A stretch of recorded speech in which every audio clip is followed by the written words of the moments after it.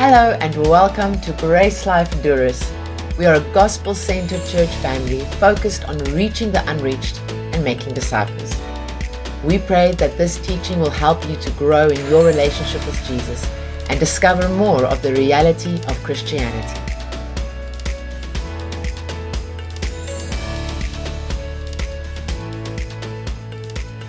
Hello beloved, it's Alecia again, and I am looking forward to be sharing with you this word of truth and help you to discover the reality of your Christian faith once again. Let's open with prayer. So Father, we just want to thank you for this time in the word. Thank you for your spirit at work in the word. And thank you that as we come here before you, that we can receive everything you have for us. Personally, each one as if you are speaking to us, sitting with us, having a cup of coffee, explaining yourself, and yet we are also in the throne room of God, where we stand in awe of who you are as the Lord, creator of heaven and earth, and that you would fellowship with us, that we are co-workers, and as we labor into this word, Father, that you give us the treasures of your heart. In Jesus' name I pray this. Amen. Awesome. So, as you know, for the last few weeks, we have been tracking or tracing what happened after the resurrection. We've slowly been looking at it as we saw on Easter that Jesus really came to restore the image of God. And this is so essential. For years and years, I believe that the main reason Jesus came was to deal with sin. However, after discovering grace, I realized that there's so much more to that. He did not only deal with sin once and forever at the cross, that was huge, but he also, because he became sin, he gave us the right to be righteous and right before God. And so because of him, we are now declared righteous. And so with all of that, I also realized that the reason why he had to deal with sin is because there was a greater purpose. He had set something before him which was greater than dealing with sin. And that was relationship with God. He wanted to draw us into this relationship with God. And as part of that recently, I've really had a revelation that one of the most important things that Jesus came to do on earth is to restore the image of God. And so we kind of looked at that not while he was on earth. His life testifies of restoring the image of God. And one day I'm sure I'll be able to share more on that. But we were looking after his death and resurrection. What does he do as our new or great leader? What does he do as our shepherd? What does he do as our king and as our Lord to restore back the image of God on earth? And so first of all, we saw that he conquered death. This is incredible. The greatest enemy of humankind. He has conquered it. Death has no more hold on him. We also saw that through his death and resurrection, God is a promise keeper. In Jesus' lifetime, he fulfills over 300 prophecies predicted hundreds of years before his conception. And 300 prophecies is a very low estimate. That's a safe estimate. It's most probably more around 500. Okay. God honors those who are not honored. He speaks to women first, lifting them up to their position as leaders and as co-rulers on the earth. We also saw how he walked with the disciples, how he walked especially with the two going to Emmaus, who was going in the complete opposite direction of where he had called them to be. And yet he did appear to them and he spoke to them about scriptures. And we see here how he fulfills the scripture of Isaiah 61 verse 1, part of it that says, he has come to bind up the brokenhearted. How does he do that? He does it through revealing himself in the scriptures. This is how we can be sure. Sometimes you might feel like you need a word of encouragement. You need someone to give you a hug, or you need something, but that will only fix your emotions. You might sing a worship song and emotionally you might feel better, but the best place to be established and have your broken heart, binded up is through seeing Jesus for yourself in scriptures. As you get into the word and discover who he really is, you see who God really is, and that changes and transforms everything about it. And so please do catch up on those teachings. It's well worth listening to. It blessed me so much. But then we see the next thing that happens is the appearance of Jesus to Thomas, the disciple who doubted. And so I just want to get you up to date with where we are in the historical account. Jesus has been raised from the dead. The angels have told the woman. So the woman saw the open grave. Some of them thought his body was stolen.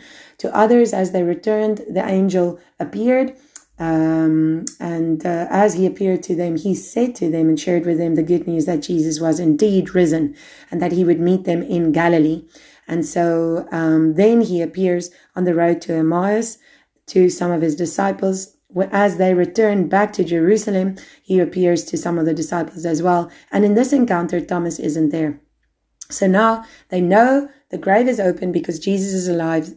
The heaven has said, heaven has declared he's alive, and that he has given them a purpose and a plan where to go. And then we have this account. So let's read about it in John 20. I want us to start in John 20, verse 24, and then we are going to go all the way to 30 or 31. So we see Thomas, but Thomas, one of the 12, called Didymus, was not with them when Jesus came. So the other disciples were saying to him, "We have seen the Lord."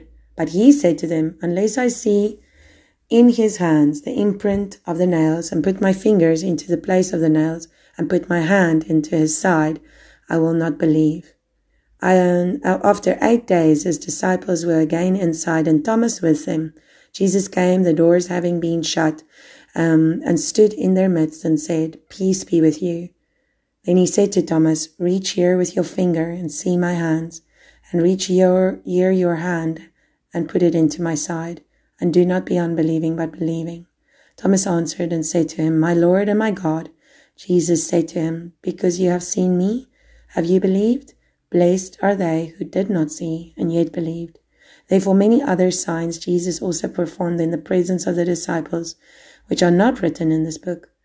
But these have been written so that you may believe that Jesus is the Christ, the Son of God, and that believing you may have life in his name. So I ventured out to ask a few questions, and at first I didn't really want to share about this because it's been so shared, like overshared so many times. However, there's such beautiful truth in God's word. And as I was researching and discovering a few things, I realized that sometimes we can miss completely the point of this account because in our minds we associate with the wrong person. So if we imagine a great story, a movie or something you really enjoy, you must ask yourself, who is the main character? And the main character in most great stories are the ones who affect or bring change into the situation. And who does this in this story or account? It's Jesus, not Thomas. And many of us read this account and associate with Thomas. And even myself, for years, I felt better because of Thomas. And Jesus appeared to him. And I even preached things like that Jesus will appear to you wherever you are. And still I believe that that's true. So don't stop listening now. However, there's a greater truth to be found in this account, far greater. If the main character is Jesus and not Thomas, then we have something else to learn from this. So first of all, I want to remind you, Jesus has already said to his disciples what to do next. He has given them clear instructions what he wants them to do, not only after his death and resurrection. Before that, in Matthew 26, in verse 31, he says to the disciples, "But after I have been raised, I will go ahead of you to Galilee." They should have been in Galilee. First of all, if you go and do a bit of research, you will see that Jerusalem and Galilee is 3 days' walk. I believe that it is very possible that if any of the disciples believed God's word, believed Jesus, they would have left that night he was crucified, and 3 days later they would have all met Jesus alive in Galilee. However, here we see that 8 days after his disciples, so even after all of this happened, 8 days after that, his disciples are still in direct disobedience to the command Jesus had given. Jesus is God. So this is directly in disobedience to what God has asked them to do. He asked them to go to Galilee. And what happens? Because they are not in obedience to where God has called them to be and what He's called them to do, their faith is lacking. First of all, they don't have faith to get there, to go there. Second of all, their faith is now dwindling because they are not doing what God has called them to do. And faith works, but faith works when we work our faith, when we act in what God has asked us to do or where God has asked us to be. Now, I'm going to share with you something incredible about this passage, about faith, that I believe will set you up for success in your life and in your relationship towards God because of a revelation of faith. Okay? So just hang in there. But first of all, we must disattach our connection to Thomas in the story. At your weakest, as a born-again believer, if you've said yes to Jesus, if you've not, you're still on a discovery of faith, so do listen carefully to discover the power of faith. But if you have put your faith, that means trust, if you've put your trust in Jesus, today as a new born-again believer, even in your day when you feel like you have no faith, you have more faith than Thomas. Any day that you feel you do not have enough faith to believe for something, because you are born again, you have more faith than Thomas did. Okay? Do not associate with with Thomas in this. You need to associate and ask yourself, how do I see the image of God in this part of Scripture? What is Jesus trying to restore to us? He is trying to restore to us and confirm in our heart that God is a God who honors faith. This is incredible. Thomas willfully chose not to believe. This is disobedience. Okay? First of all. Second of all, when Jesus said to all of them, because you have seen me, you have believed, blessed are they who did not see and yet believed. We see it as a direct instruction to Thomas, and that is true. However, the second part of that scripture is directed at all. Blessed are they who did not see and yet believed. So this is not condemnation, but it is correction. Every single one of those disciples in that room would have realized not one of them counts. Not one of them is included in that blessing because not one of them believed without seeing. Each and every one of them had to see. Okay, so this should encourage us today. This should show us something about the heart of God, because even verse 31 says that these things have been written so you may believe that Jesus is the Christ. You see, for those of you who are still wondering and thinking about, should I put my faith in Jesus? My answer would always be yes. But the answer is, we do not believe because of blind faith or because we have a crutch. Faith is based on something. We have put our faith in the facts. We have seen the facts. We have gone through the facts. We have listened, investigated, researched, and because of the facts, we now believe the facts. The fact is, Jesus is alive. No other religious leader ever in the history of the world, no other leader has ever said that he would rise from the dead and was risen from the dead. Find me his body. We are living 2,000 years after this event. No one has found his body. He has conquered death, and he is still showing people today how to conquer the ultimate death and the ultimate prison of sin in their life. Hallelujah. That is incredible. So we don't have blind faith. We don't use faith as a crutch. No, please, believers, stop seeing it like this. Even for myself, what an encouragement that faith is not a crutch and it's not blind. Faith is based on something. It is based on someone, and that is a fact. Okay? And so let's turn together to Hebrews 11, verse 6. So we might go back there to John, so keep your finger there. But Hebrews 11, verse 6. You are welcome to read from different translations. I always read from the NASB as much as I can. Hebrews 11, verse 6. Let me find it. And without faith, it is impossible to please him. For he who comes to God must believe that he is, and that he is a rewarder of those who diligently seek him. So I want you to first of all realize your faith is not based on works. What pleases God, what God desires, is faith, not works. Now, if our faith is based on faith, listen carefully, if our faith is based on faith, then it is not based on works.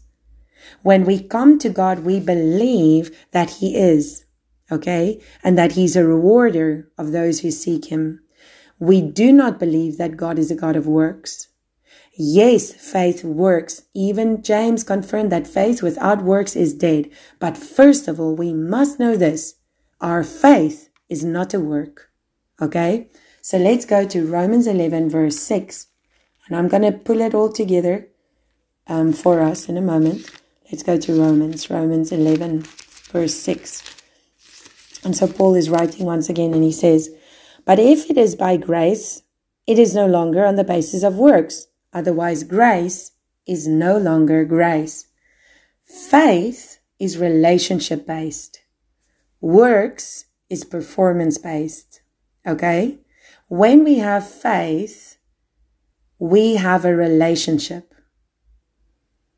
This is when we actually know something that leads to repentance, changing how we thought about something before, and we put our trust and faith or belief in the facts of what we've learned or discovered. Okay, it can be compared to a relationship.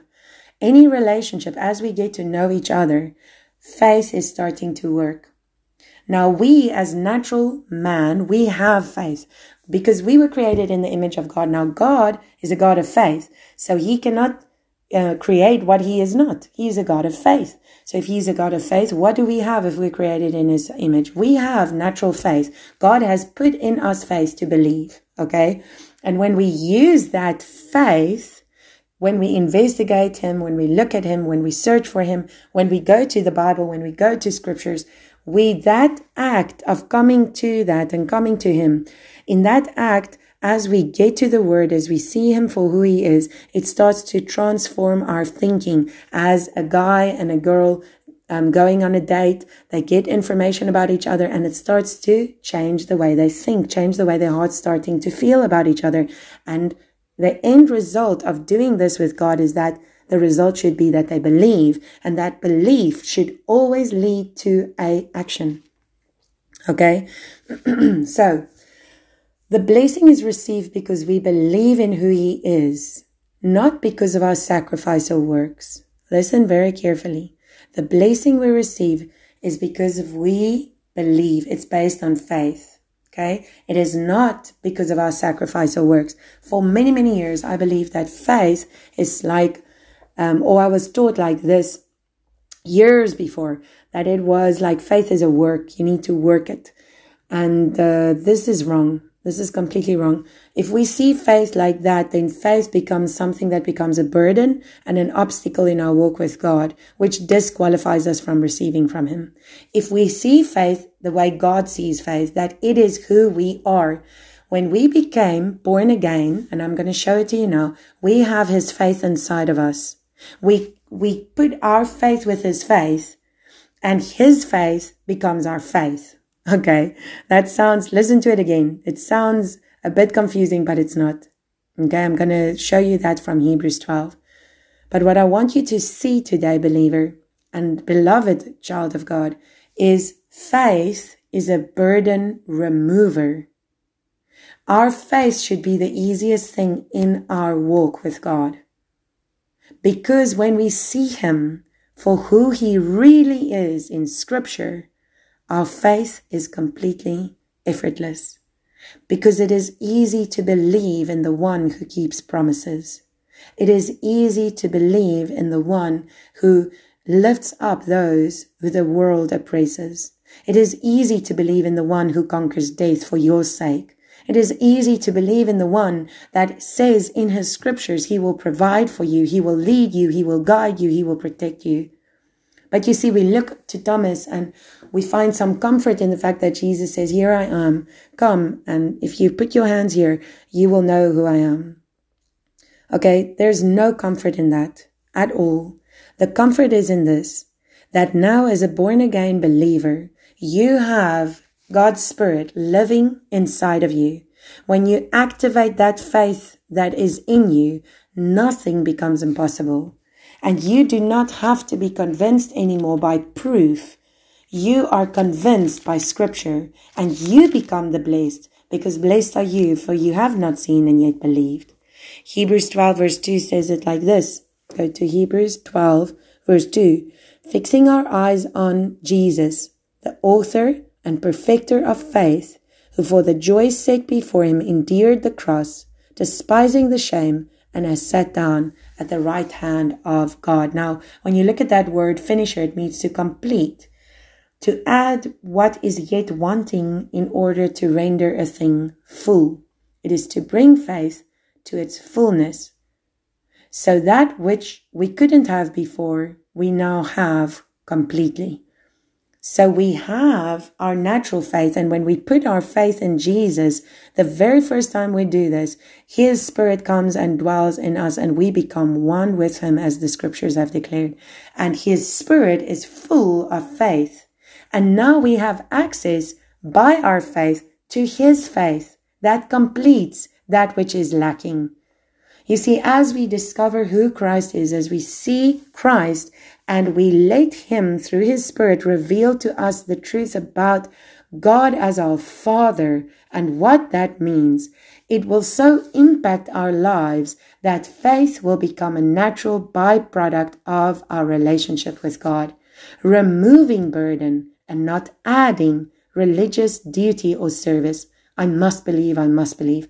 Wouldn't it be such a disgrace if I woke up in the morning and said to myself, I must believe my husband will be good to me today. I must believe I'm going to practice my faith. My husband will be good to me today. What I am actually saying is I'm trying to believe something that is not true.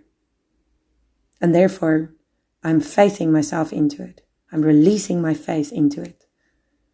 This is not true faith. True faith is a boldness. I know my husband is good, and I know my husband is good to me.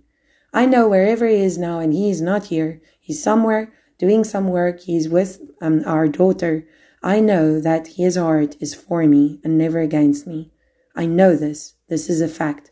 So my faith is effortless for that. Now, you might have had broken relationships, and I want to encourage you today. I have a good relationship, and I am so grateful to God for that. But I've dealt with many people, including in my past. I have had many broken relationships and seen the result of those kind of things in family relationships. And I want to encourage you today, if you will allow Jesus to speak to your heart about God through His Spirit, He will show you who He really is. And then every other example of unbelief, like Thomas, like anyone, like Peter, like David, like anyone who couldn't believe, you will no longer associate with them, but you will say, that is not who I am. Even if that's how I feel right now, that is not who I am. I am called the Blessed One, for I believe before I've seen, and I believe that Jesus is Lord. Now, there is no greater faith than that, no greater act of using your faith for that Jesus is Lord, nothing else. And then we walk that out by faith. You can look for yourself. I'm just going to share with you what it says in Matthew 17:20. It speaks about having the seed, mustard seed of faith. Do we realize that the unregenerated man, the man without God's Spirit inside of him, does not even have faith as small as a mustard seed? Okay, and yet it's enough to get them saved. If we will use our faith and believe, naturally, God will add His Spirit to that belief, and nothing will become impossible with us because we have His faith in us. You do not lack faith. Maybe you've been praying about something. Maybe you've been desiring something or seeing God's call for your life come true, or wanting to be more bold when you speak to people about Jesus, or wanting to experience more of the reality of your Christian faith, and yet you don't see it, and you've been praying for more faith.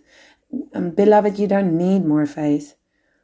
Your problem is not a faith problem. Your problem is a knowledge problem. You don't know who God is. And that is good news, because you can do something about that. You can study His Word and discover Him for yourself. You can get a hold of great teachers, great teachings. And I would always recommend any GraceLife teacher, anywhere in the world, great teachers of the word who want to show you the truth, and great shepherds who have a heart to shepherd you and show you and direct you, even when we have to correct. We correct to put you on the right path with your relationship with God. I want to encourage you, listen to things like that, discover for yourself, and you shall not lack. Look at Romans 10 quickly with me, Romans 10 verse 17 as we draw to a close. In Romans 10, Paul writes to encourage us in verse 17.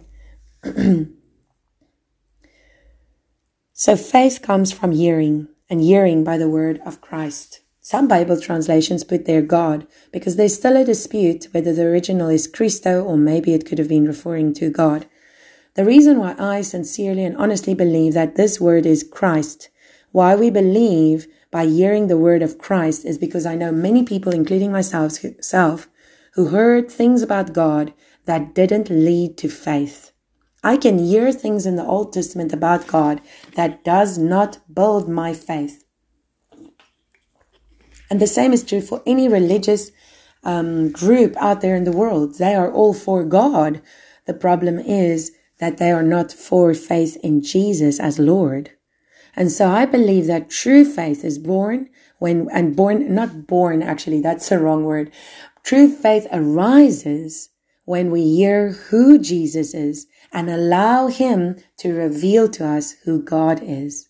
So I want to finish this off by reminding you that Thomas ends up in India preaching the gospel so radically that he loses his life for it. And that is encouraging. And after this encounter with Jesus, we never hear him, never have any record of him doubting again. But what I want you to know is that even if that is good and that is great, we don't have to see ourselves in that. We can see ourselves as new creations, and that Jesus himself said, "Blessed are you, for you have not seen, yet you have believed. And you have put your faith in the fact of Jesus as Lord." And when you put your faith in that, nothing becomes impossible, because God's Spirit is now at work in you. You have become a new creation, full of faith. You have the capacity and ability to believe for that which is impossible. And now that you have that, you can use that to bring forth the works of God, which he has prepared beforehand in you, for you, and through you. And so that you may see the kingdom of God come on earth as it is in heaven, for the King and for his kingdom. This is so incredibly encouraging. Okay, I want to leave you with this last thought, and I will read this from the Message translation because of how it's so, I call it more a commentary because of how they say this verse. And it's in Matthew 11:28 verse 30. And Jesus is speaking and he said, "Are you tired, worn out, burnt out on religion? Then come to me. Get away with me and you'll recover your life. I'll show you how to take a real rest. Walk with me and work with me. Watch how I do it. Learn the unforced rhythms of grace. And I won't lay anything heavy or ill-fitting on you. Keep company with me, and you'll learn to live freely and lightly." Dear beloved child of God, I want you to know that faith is not heavy and it's not ill-fitting. Faith is who you are as a new creation born of God. And as you keep company with Jesus and discover who God is, you will learn to live freely and lightly. But also, you will learn to live in your purpose. You will discover what it's like to use that faith and to see it work. There is nothing more exciting than that, to be part of the kingdom of God and to build his kingdom on earth so that we may see it here as it is in heaven. So, Father, I want to thank you for this beautiful word. I thank you for your word. And I thank you, Father, that although Thomas was a picture of someone who didn't believe, we don't have to be like him. We don't need to be like any one of the disciples before they were baptized in the Holy Spirit. We are new creations. And because we are new creations, we can know you. We can know who you are because you want to reveal yourself to us as the Lord, God, Savior, Provider, Promise Keeper, Uplifter, and the one who says that you will not add burdens, but you remove the burden of faith. Father, thank you. I believe that there's people listening here who maybe you haven't had your desire of your heart fulfilled, which is a desire from the Lord, which you know that God has given you. I want to just pray for every single one of them, especially when it comes to being part of sharing the gospel with those who need it, that God desires for you to see him in all his glory and all his power, and that his heart is even more for you than you can imagine. Rest in that and believe in that. Amen.